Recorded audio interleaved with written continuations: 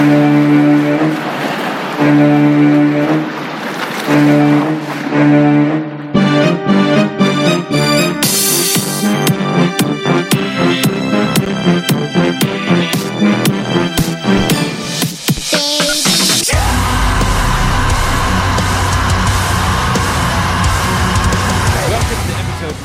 the Shark Bites podcast. I am your host, Patrick Rahal, but you can call me Patsy the Angry Nerd. And I am joined this week by a very talented actor. You might know him from 1991's People Under the Stairs, but I also know him from 2019's Eternal Code and the recent 2020 film that just dropped last Friday, Agramon's Gate. Ladies and gentlemen, I am joined by Mr. Jan Birch. Jan, how are you today? I'm very, very good. Thank you. And thank you so much for having me. I'm very happy to be here. Excellent. Like it's great to have you on here, especially after, I didn't realize you were in People Under the Stairs. Like I had just, you were on with Leo recently on The Dorkening, and we had interviewed Harley Wallen a few weeks ago and to talk about Eternal Code, in which you play Magnus, which I thought you were really good. I like that a lot. That was...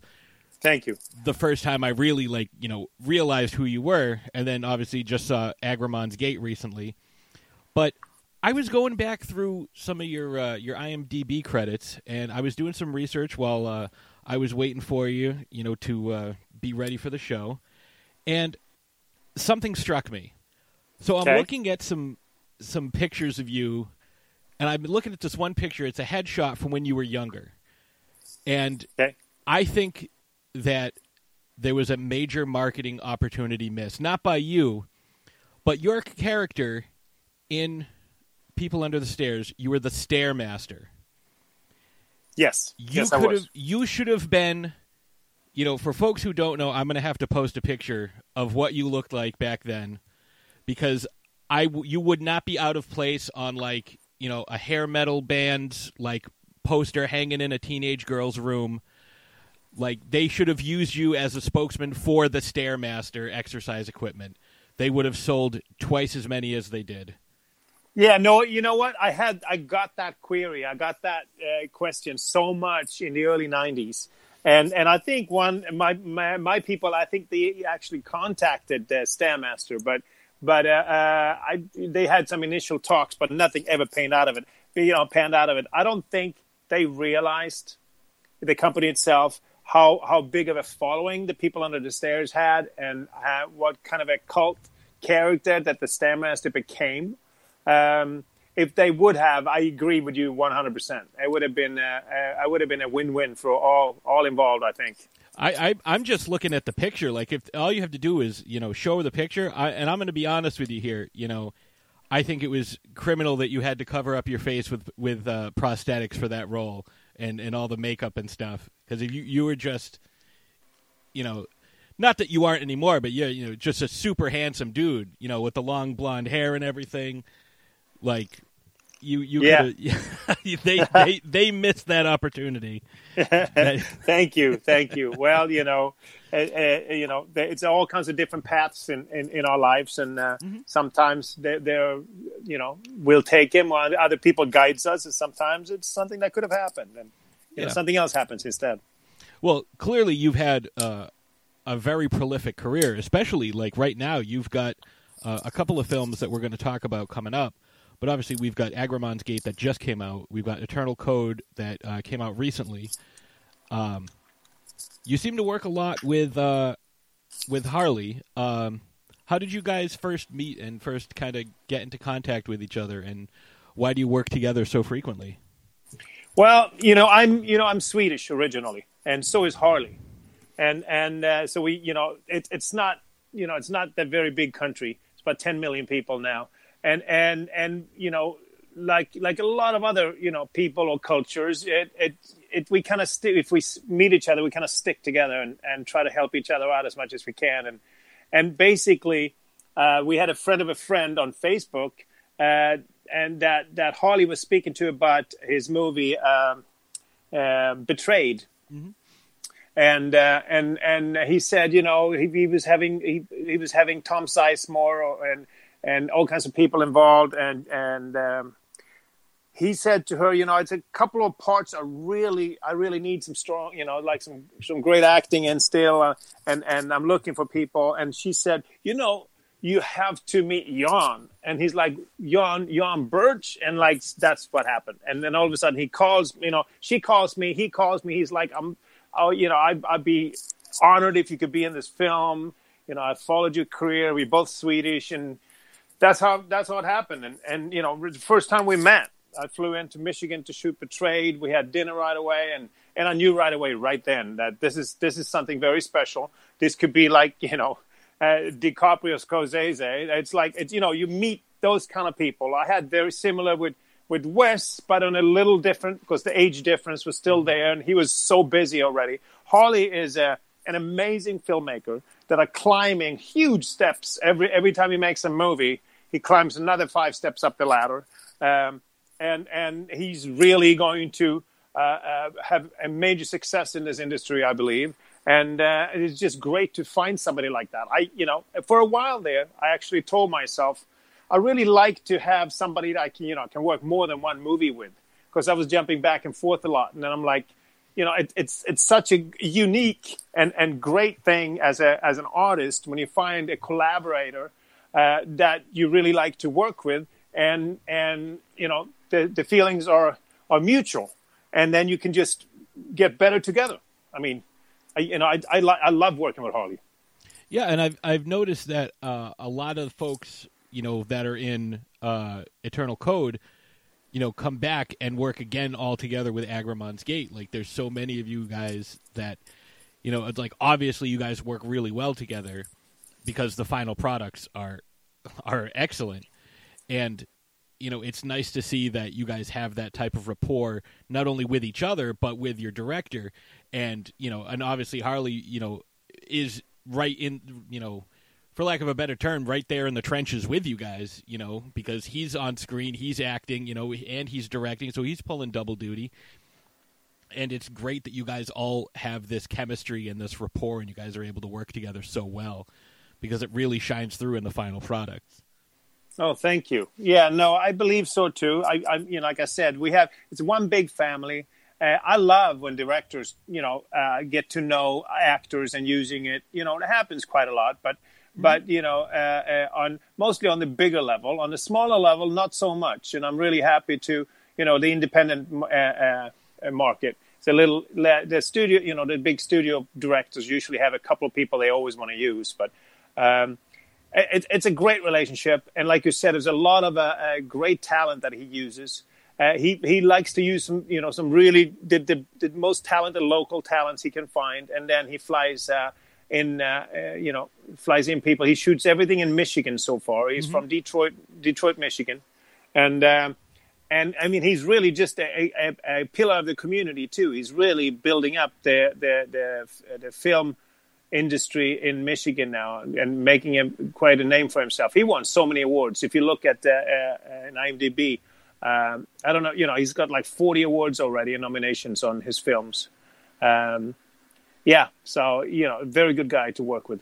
Yeah, and it seems that way, especially with the conversation that I had with him in the interview a few weeks ago. Yeah, of course. And then like on Agramon's Gate, for example, we did, I did an action thriller on Betrayed, and then we did another like a sci-fi thriller on Eternal Code. But he called me and said, I've been thinking about doing a horror ever since we met. And he's like, I think I got one. I think we're going to squeeze this in next. And he said, I'm sending you the script. Please let me know what you think. I wrote a specific part for you. I read it. I'm like, hey, Harley, I got to tell you, if, done right, this could be like the sleeper of the year. This is one of those films. It's a scary horror movie without the gore. So, people that love gore, I think they still enjoy it. It's more like a Shining type of feel. You know what I mean? It's more that creeps up on you kind of thing. And more Hitchcock, older style horror movies. And I think we really got something good going.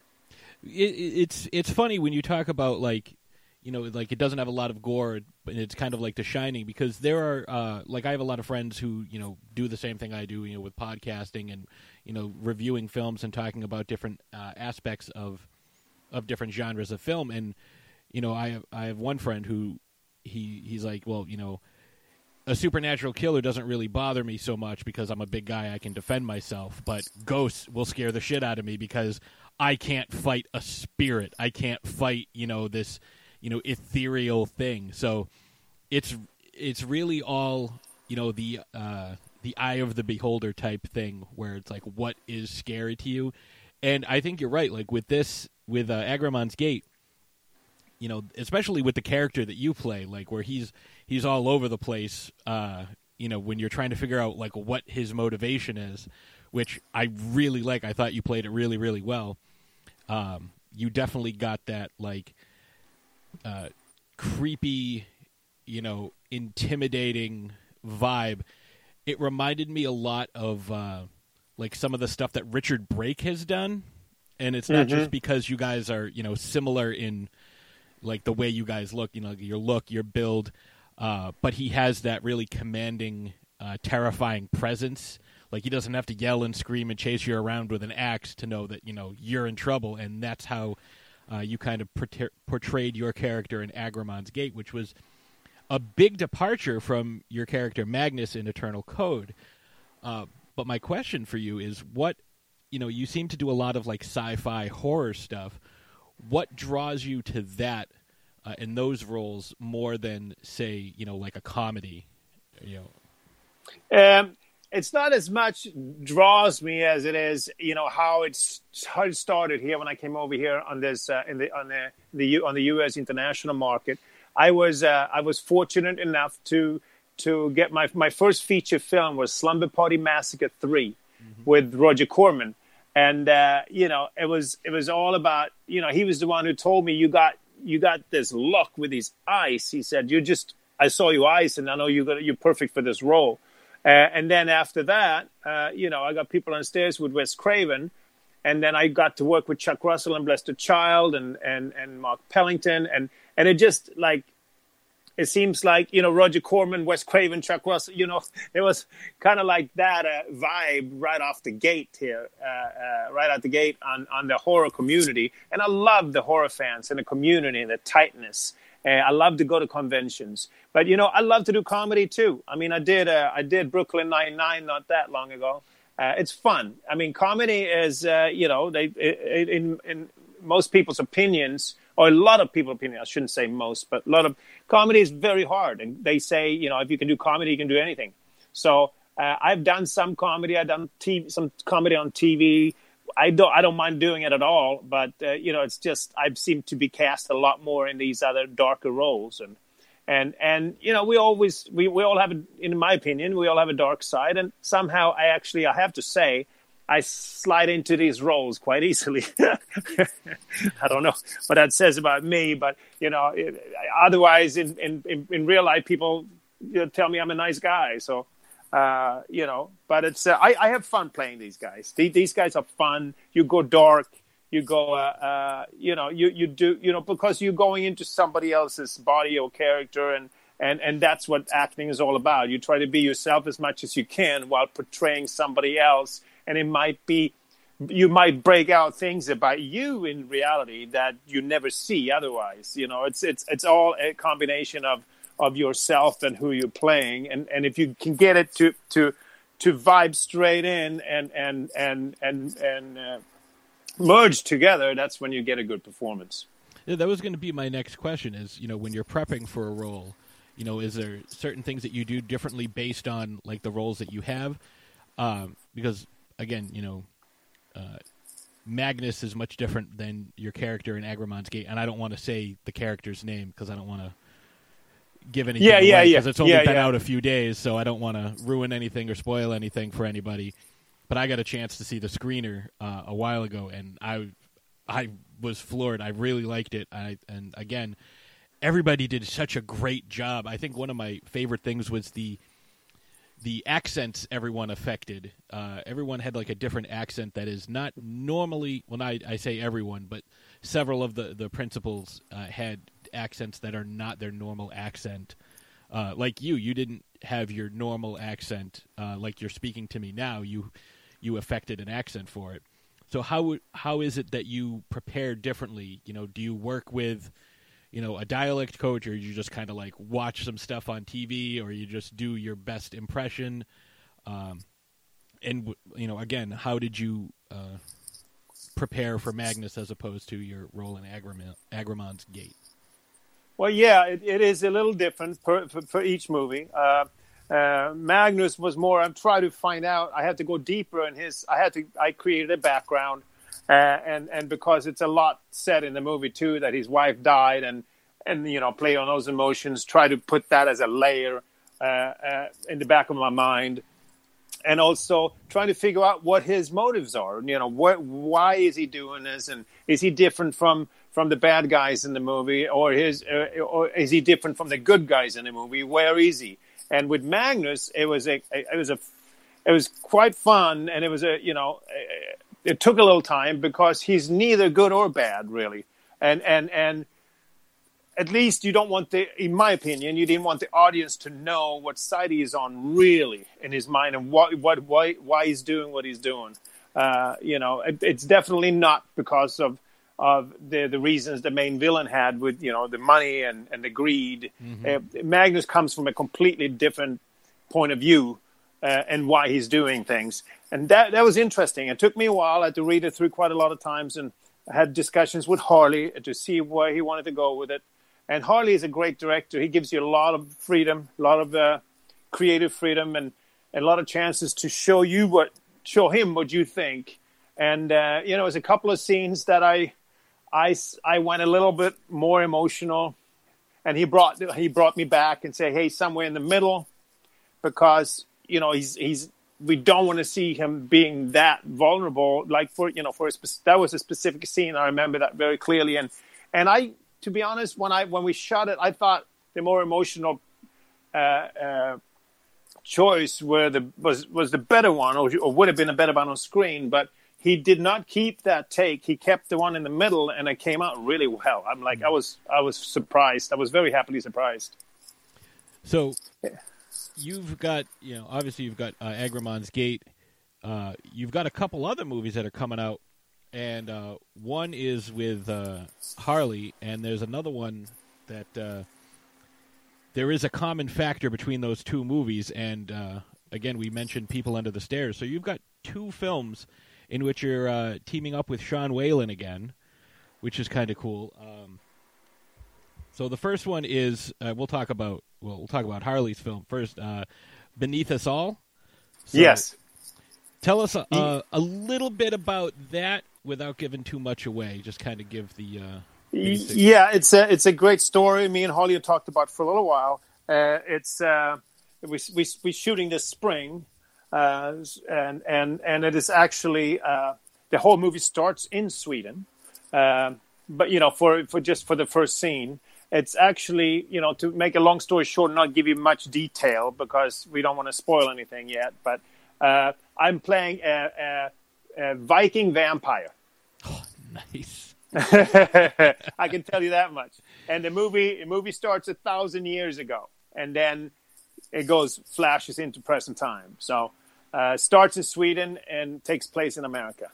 And again, like that look, that you were talking about earlier, like because you have like the really piercing eyes.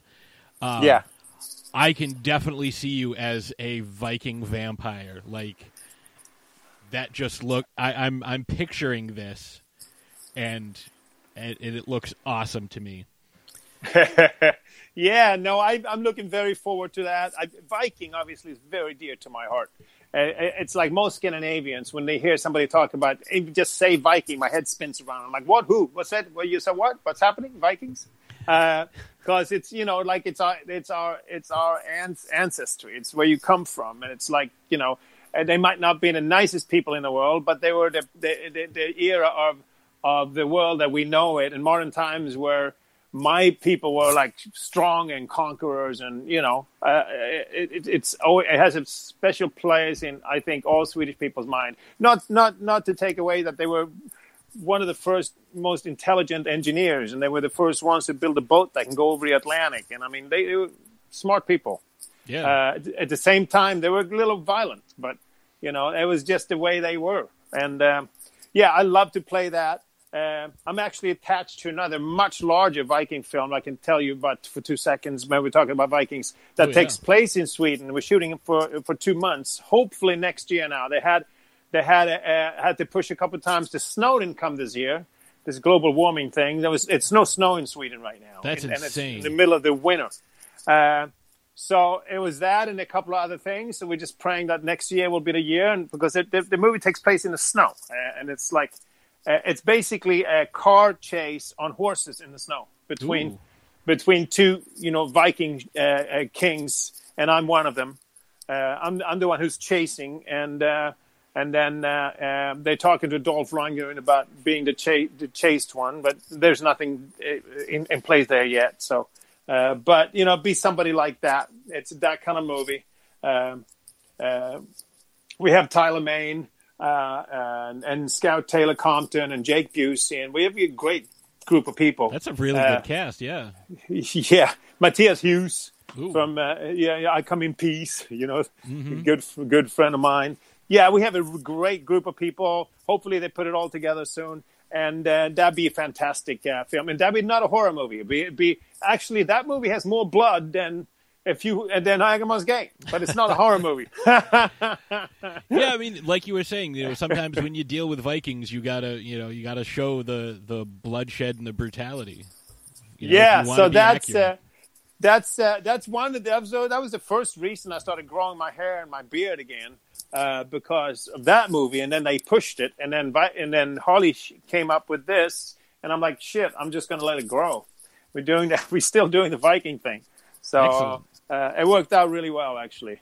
So that's Beneath Us All, and Sean Whalen is in there, and that was actually we did both participate in Death House, never worked together. Very small little interactions, and both of our parts were on the smaller side because I don't know if you know about the movie, but it was just like 50 horror icons in it, and it was a flash and go basically. So this Beneath Us All will actually be the real first time that me and Sean are working together again since People Under the Stairs. And speaking of Death House, you've got the sequel coming out again with you and Sean that are both in it. The Dawn of Five Evils, and yes, you're talking about amazing casts. I mean, there's you and there's Sean, there's Richard Speight Jr., Vernon Wells, Kane Hodder, Felissa Rose, Tiffany Shepis, Beverly Randolph. I think my favorite thing is the fact that Beverly Randolph's character is Dr. Tarman. Like that to me is just awesome. So that looks really cool, and I can't wait to check that one out. But you've got another one that we talked a little bit about off air that I'm excited about, especially given the name of this show is Sky Sharks. So let's talk a little bit about Sky Sharks. What can you tell me about this? Because this is another one that has a phenomenal cast, including good friend of ours and good friend of the show and us personally is Kurando Mitsutake is in it. So which I think is kind of cool, kind of one of those small world 6 degrees of separation type things. So what can you tell us about Sky Sharks? Yeah, no, that's a movie that a lot of people are looking forward to see. They've worked on it for quite some time. It's the first experience of the kind for me and for most of these actors. This movie is completely shot on green screen. Basically 85 to 90% on green screen. And all these actors you just mentioned, none of us are working together. I shot at the same time as Tony Todd, Naomi Grossman, and Dave Sheridan. We were there together, but I never saw them really more at night because we shot on green screen. I shot in one studio with a green screen. I'm a British MI5 agent, and I'm standing there. On the first scene we're doing, they're telling me so and so. And of course, I had some actors, mostly German. This was all in Germany, by the way. This is a German movie. I forgot to mention that in part. And these are very dedicated filmmakers that are coming up with something quite new. So I was shooting, and I had some local actors with me, one playing my wife and one playing my butler. And they basically told me, okay, now you're in the library. I'm like, what? I'm where? You're in the library. Okay, so I'm standing there, and they said, here's your bookshelf. Here's this. But there was nothing there. As you know, it was nothing there. It was just a studio, empty studio with a green screen behind it. So I'm sitting, and then, if we needed chairs or a couch. But and then I had there was optional if I wanted the clothes that I was supposed to wear, because they also did the clothes on some of the actors' green screens, so to switch the clothes without having to change, which was a trip in itself. But so basically did the first scene in the library, and then they say, hey, now you're in your office, and it was different actors working with me, but I was in the same freaking place,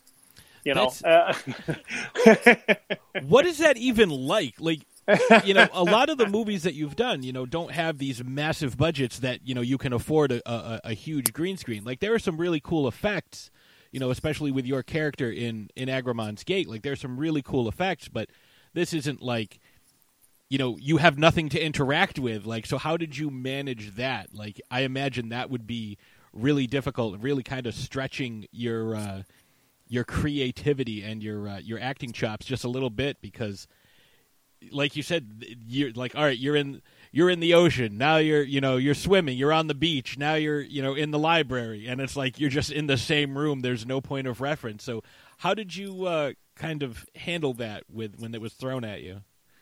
First, I was a little taken back. I knew there was all green. They said all green screen, but that could mean a million things. Yeah. And I mean, when I did Blessed a Child, we had a lot of green screen with Chuck Russell, but we still had a lot of other things. I mean, I was in a church, I was on the street, I was this and that. So I thought it was more like that. But then when I got there and I got into the studio, and I said, okay, so what are we shooting next? They said, now you're shooting. This is you. You're in here. And this is where we're shooting. We have like 6 scenes in here right now, and it's just different rooms. It was a little weird, but like I said, at least I had co-actors to co-starring people to play off and talk to. Like I said, one played my wife, one played my butler, and it was some other character. So it wasn't like I had to speak. When they do half animation and half real life, then you don't even have anybody to talk to. You're talking to something that's going to be an animated character later on. That I assume is even harder. I've never done it, but it's not easy. It's fun and it's not easy. But when you have a movie that's Sharknado meets The Walking Dead, it's Nazi zombies on flying sharks, an old World War II experiment.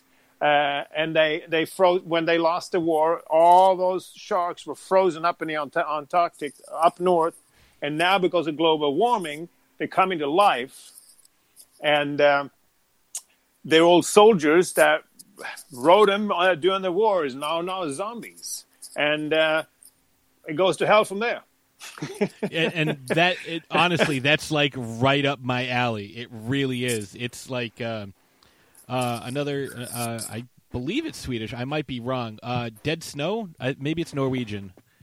Yeah, I think it's Norwegian. But yeah, I know what you're talking about. Yeah, like Dead Snow, but with sharks. Like, that's, that just sounds amazing. And again, this amazing cast. You've got, obviously yourself. We mentioned our friend Karando. And I didn't realize, but Asami, who is in pretty much all of Karando's movies. She is in that. You've got Lynn Lowry, Amanda Bearse, who people will know from Married with Children, Robert Lasardo, who's been in like a million things. You mentioned Naomi Grossman, who was in what the hell is that? American Horror Story. Tony Todd. Obviously, everybody knows Tony Todd. So. You said you like to do conventions. Do you have any conventions that are going to be? Are you going to be attending any conventions around around the country this coming year? Do you have any spots booked yet, or what have you got going on? No, I took a little time off conventions for the last year and a half, because we are intending to go out with a bang next year, 2021, on the 30th anniversary of People Under the Stairs. It will be me, Sean, Brandon Adams, Kelly Jo Minter, maybe AJ Langer. Maybe we can get somebody else. But we're actually trying to book a full-blown West Coast and a full-blown East Coast tour. We just go from place to place to place for a while.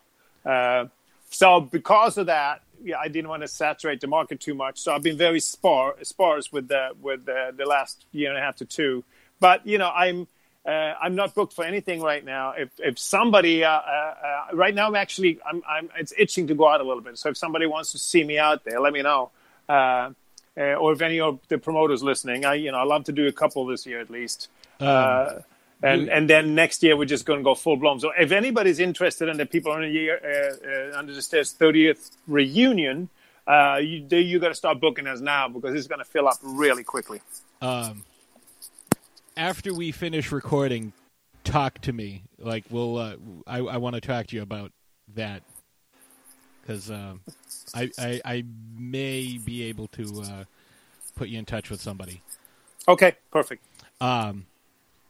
So, one of the questions I like to ask everybody, if you could work with any franchise, what would it be? Like, honestly, I could see you as like like in a Terminator type film. Like, you could be like, you could play a Terminator, or you could play like a Resistance guy. I could definitely see you as that, based on your look. But is there a specific franchise or like series of films, like, I've always wanted to be in a Bond film, or I've always wanted to do Star Trek? Like, is there anything like that is like your ultimate goal, your holy grail? I don't have a holy grail, but I have a couple of points on that. I love to do a villain in a superhero movie. That I like to do, because I meet a lot of that audience as well on the cons. The Comic Cons and horror cons are like very tight together, and sometimes it's a mix of all. And it's also a very tight, very friendly, very happy fan base that I would love to be part of. So, some kind of a superhero movie or franchise I love to be just part of. I know it's super studio, and I've done a lot of independents, but it's also it's a lot of fun too when it really goes big, as you get to meet so many more people and enjoy life, one moment at a time. Is there a specific character that you want to play? I don't know how big into comics and stuff you are. Like, is there a specific character you like to play, or a specific hero that you'd like to go up against? No, I can't say there is. But, like I said, I love the whole comic book thing. And actually, a movie I did, 1996, I believe it was, called Sucker, came out in 98, I believe, with Hans Rodionov, became a comic book. Really? And I enjoyed it very much to see. And when at Comic-Con, they were selling their book like crazy, and it was just fun to see my face as a comic book character on the cover of a book. That is pretty cool. Yeah. And I know another project I was involved in that we're going to rejuvenate now. It sounds like it's called Race Kane. They already done a book on that one, but they never released it because the movie got some issues, and they never got it off the ground. But I think I hear rumors that it's coming back, and that's another project I'm looking very forward to. So. Excellent. Well, we've been going a little over half an hour, and I told you I wouldn't keep you too late. So, the question I have for you, the final question is, for folks who want to get into, creating films or acting or writing, like, what type of advice do you have for someone who's looking to get into, the movie business, whether, like I said, making short films or writing scripts or, acting? What advice do you have? Well, know what you want. Go for that area you want. And if you do not know, then, try a little bit of everything. If you don't want to be, if you want to be a writer or a director or an actor, or, a lot of writers become directors, and a lot of actors become directors, or a lot of actors or directors become writer, directors, actors. So Feel it out. And if you know what you want, just feel, good about it. Go try to meet some people. And just remember, no job is too small in this industry. You never know what's going to happen. We have stars. Look at Jason Momoa. He was a walk-on Baywatch like 30 years ago. Now he's Aquaman. Yeah. So sometimes it takes time. I've been here for a long time, and like this example of Jason. Nobody really knew about him, before Game of Thrones, but he's been doing this forever. So, not to be disheartened by it. It's just like, if you have fun, just have fun. I mean, that's another one. Just have fun. If it's a big job or small job, if you have fun, if you wake up and want to go there and do it, then you're in the right business. If you wake up and you dread it, then, maybe you should try something else. That's really solid advice. That makes a lot of sense. So, do you have any social media you want to plug? Where folks can find you, and where can folks find Agramon's Gate? Cool. Yeah, I'm Jan Birch. Just YANBIRCH everywhere except Instagram. I'm on Twitter. I'm on Facebook fan page, and I'm on Instagram. But Instagram, I'm Jan Birch Page. Somebody had taken Jan Birch when I wanted it, but then nobody has that profile, so that was just so I had to add a page to it. But that's it seems to be the most popular thing right now, Instagram, I think. So that's a good one. And please check out my IMDb page. It's just it's always fun for people to know what you're doing, and you can rent things and you can watch things. I mean, like you said, I have a assortment of all kinds of different kind of movies that you can see me in.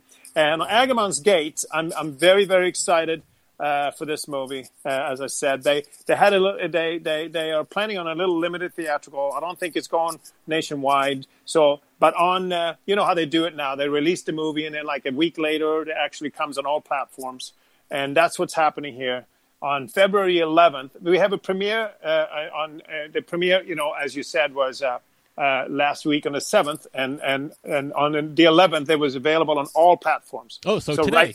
So right now you can get it on all platforms, VOD. I think it's going to stream on all over the place. It's a big streaming and platform release, and please enjoy it. It was fun to do, and I think it has that feel of a more of a older classic horror movie. I agree. It's a good date film. I mean, if you go to drive, this would have been a perfect drive-in movie.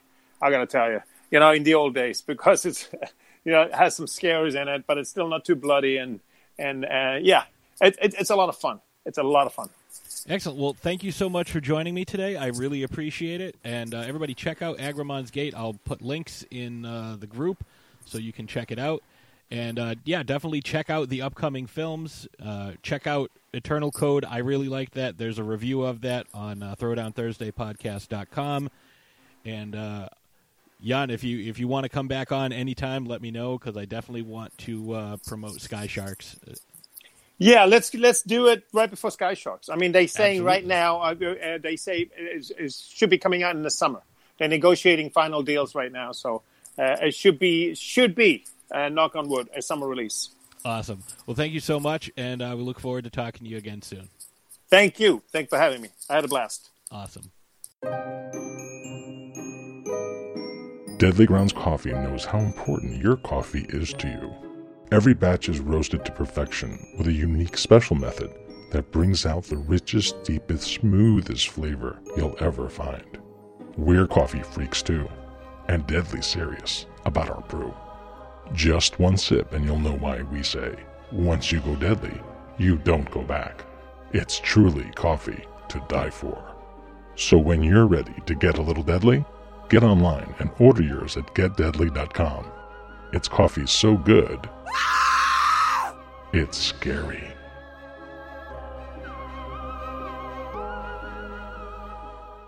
Hey, what's going on? I'm Steven. And I'm Ron. And we're the hosts of the Super Retro Throwback Reviews audio podcast. If you like to hear the latest pop culture news with some smart-ass commentary as well as the latest movie reviews, then check us out. Also, we're a multi-award nominated podcast, so we're doing something right. God knows how that happened. So check us out on all major podcasts and distributors, and check out Super Retro Throwback Reviews on all social media platforms. Hey everybody, we are the Derailers, Goobs, Ripken, and Jenny Bean, and you can join us once every week for a brand new derailment. It includes sidetracking, randomness, we just can't stay on topic. You can follow us on Instagram and Twitter at the Derailers. And please subscribe to us on iTunes, Stitcher, and also on YouTube. Derailers! Hey everyone, this is Vesna, the one I've been telling you all about. Why are you so against this anyway? It's just for fun. I guess his dad went on Amityville and... Who wanna go first? Tried to kill his mom and Richie. No way. Yeah, and he saved his mom and killed his dad. Can we talk to family members? We could do a seance.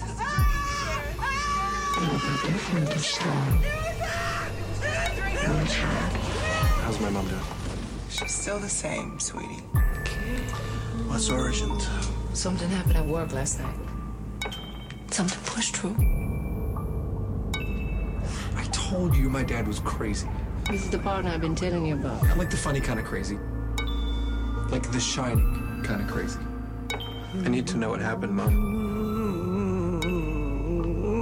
So it looks like Baal or Agramon.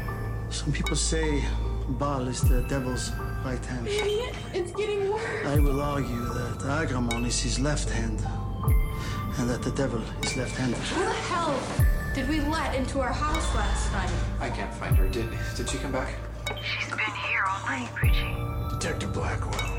It's Richard Stanhope. You can't even protect your own son. You are all gonna die! He is here! Him is he! He is here! Him is he! He is here!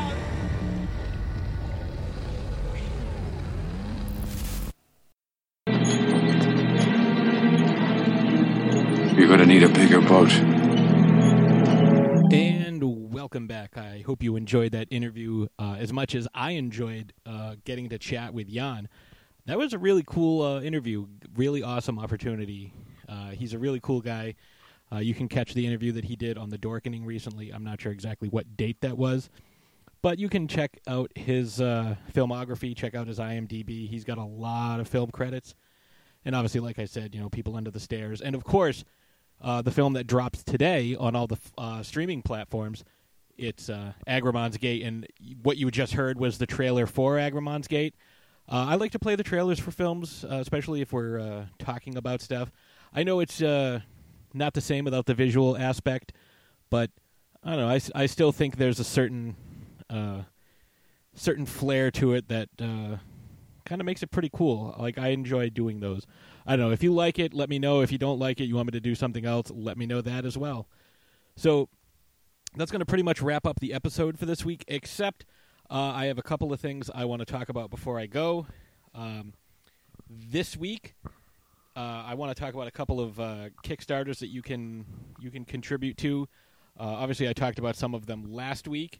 The first one I want to talk about is these folks actually sent me a couple of their samples of their project, and I'm talking, of course, about the Sidekick trading card publisher Mars Attacks Uprising. That's from Sidekick Labs. They sent me a couple of packs of cards to check out, and these are really, really cool. You can check out. I will obviously leave links to their Kickstarter, but you can also follow them on Instagram at Sidekick Lab. Check out their Facebook page, Mars Attacks Uprising, all one word. Although I suppose Facebook would probably figure it out as you were typing it in. But it's really, really cool. The art is awesome. It definitely gives it that, just the same aesthetic feel of the film. I really liked it. Check these out. They're licensed by Topps. If anybody is a sports card collector, that Topps is one of the top brands, I guess. So yeah, check those guys out. Their Kickstarter is still active. Bloody Summer Camp. I contributed to them. Of course, I went with, like I normally do, because I think they're really neat, just like Marge and her potatoes. I got the VHS perk, but I'm hopefully going to be able to get something else as well. Actually, the perk I got was the... I'm sorry, I'm Bloody Summer Camp. I confuse the two of these because there's two with summer in their name. So Bloody Summer Camp is the one I was talking about last week that I contributed to. I got the mug that you can get autographed by Felissa Rose, like through random chance. Keep supporting those guys. They're almost at their goal. Red Summer Massacre is another one. That's the one I keep confusing. That one just went live on Friday, and if they have not already hit their goal, they are very, very close. That one I contributed. I got the VHS for that as well. I also got the VHS for Bloody Summer Camp. Red Summer Massacre is the one that features Kaylee Williams, who appeared in my Women in Horror series that I did back in October for the Throwdown Thursday podcast website. So check out Red Summer Massacre. They got some really, really cool perks, just like Bloody Summer Camp does, starting at like $5. So anything you can do to help, even if you can't contribute, at least share it.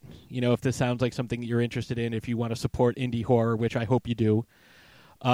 Based on the numbers I got for last week's podcast, a lot of people want to support indie horror, so that's awesome, and continue to do so. Like I said, I got the VHS, but I also got the signed script.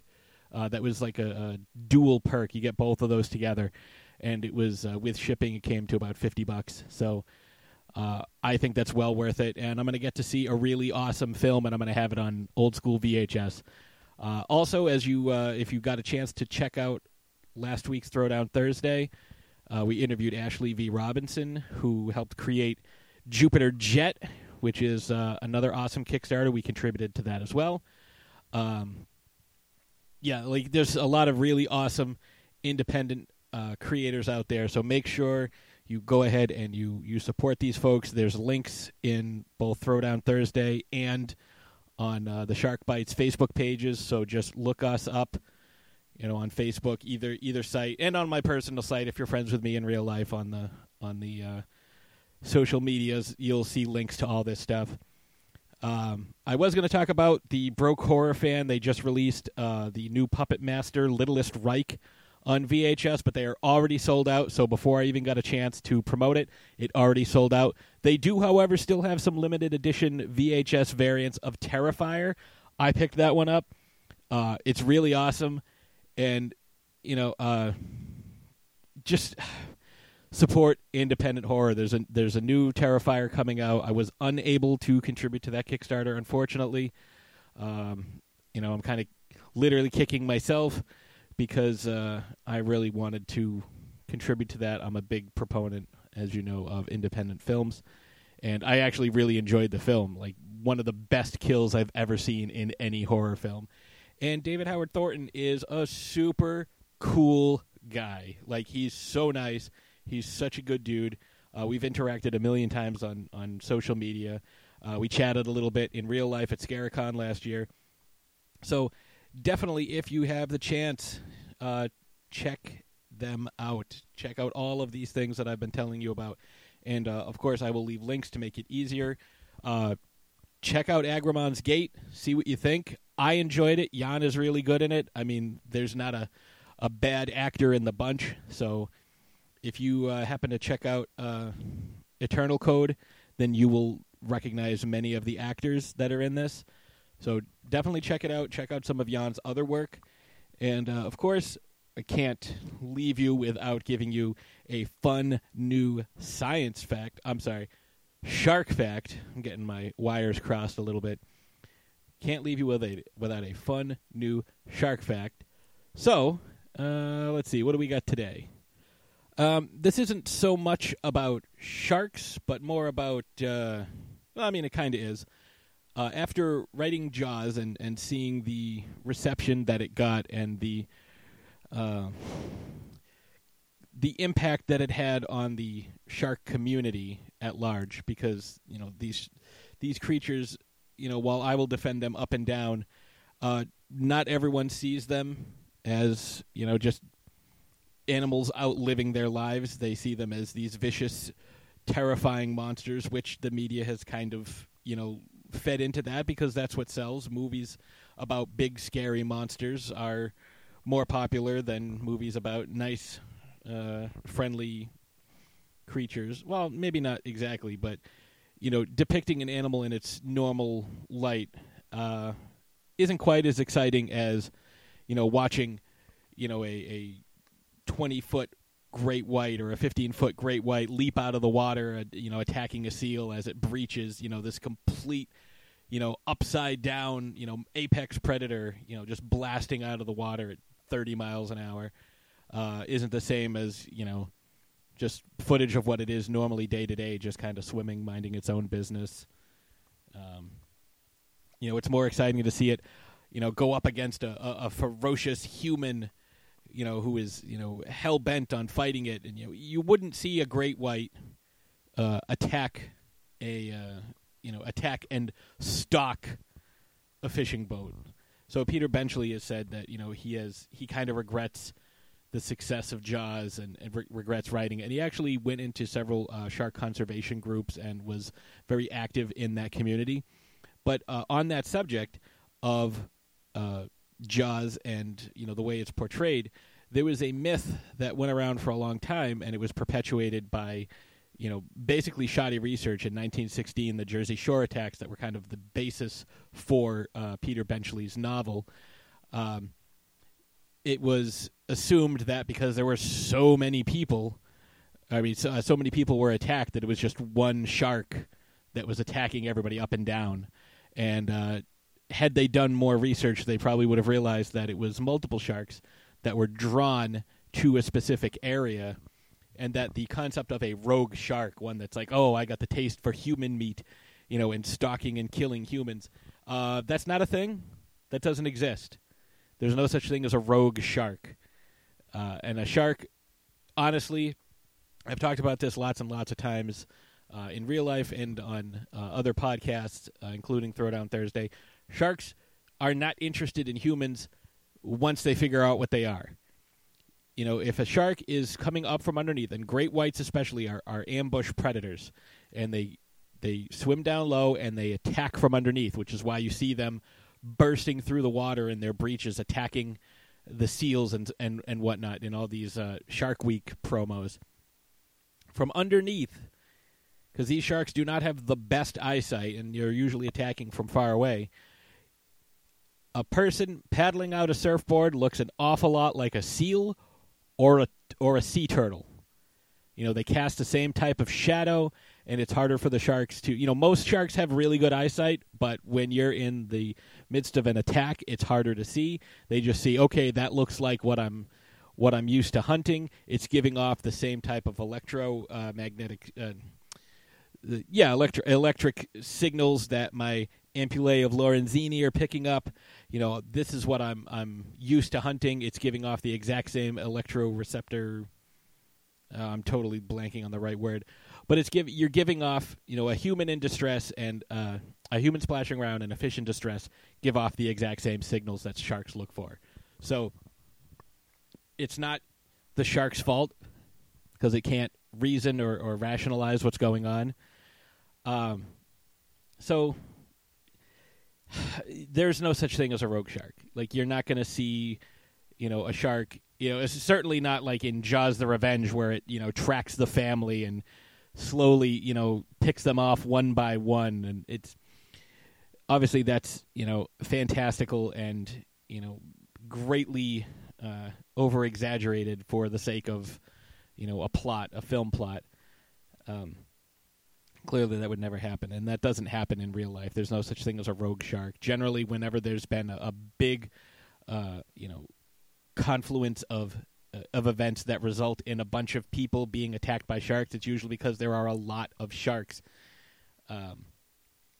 usually brought on, like if there's a lot of fishing going on or there's, some sort of, a sewage pipe like in Australia, there's like a really long sewage pipe. I believe it's Australia. And certain fish, mullets will congregate around there and eat all the debris and the waste and the refuse. And mullets are very easy to catch, and you will see tons and tons of bull sharks. And bull sharks are able to live in both salt and fresh water, so they can be particularly troublesome, but they're not there to attack humans. They're there because the mullets are there, and if you happen to get caught up and it you're swimming by and it you're by yourself and it's like, hey, I can attack that. That's something that looks like it would be a good meal. But sharks use their teeth the way we use our hands. That's their sensory perception, sort of. When a shark bites into you and it sees that, okay, you don't have enough blubber, or you don't have enough fat, you're there's too much bone, this isn't worth my time, because a shark doesn't want to expend a lot of energy because they have a very slow digestive system. So if they eat something with a lot of blubber, like a seal, or ripping hunks off a whale or something, that's going to take longer to digest. The amount of energy that they'll take to they'll expend in order to catch their prey must be far less than what it'll take to what they'll get from it. So the risk has to outweigh the reward, has to outweigh the risk, is what I'm kind of saying. And I know I rambled on about that, but I'm tired of seeing sharks painted as the evil creatures. They're no different from a bear or a wolf or an alligator or a rhino or anything else. These animals just do what they do. Yes, people sometimes get bitten, but you are more likely to be killed by a cow than you are a shark.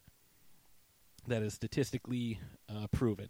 You are more likely to be killed by trying to tip a vending machine to get free snacks, and having the vending machine fall and crush you, than you are to be killed by a shark.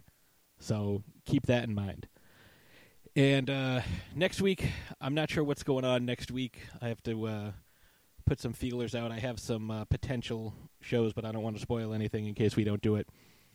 But this week on Throwdown Thursday, we're going to be discussing Harley Quinn, talking about the latest Birds of Prey movie, because Ashes and I just saw that last week, and we really liked it. But we're going to give you a lot more detail about Harley Quinn because we find her to be a fascinating character.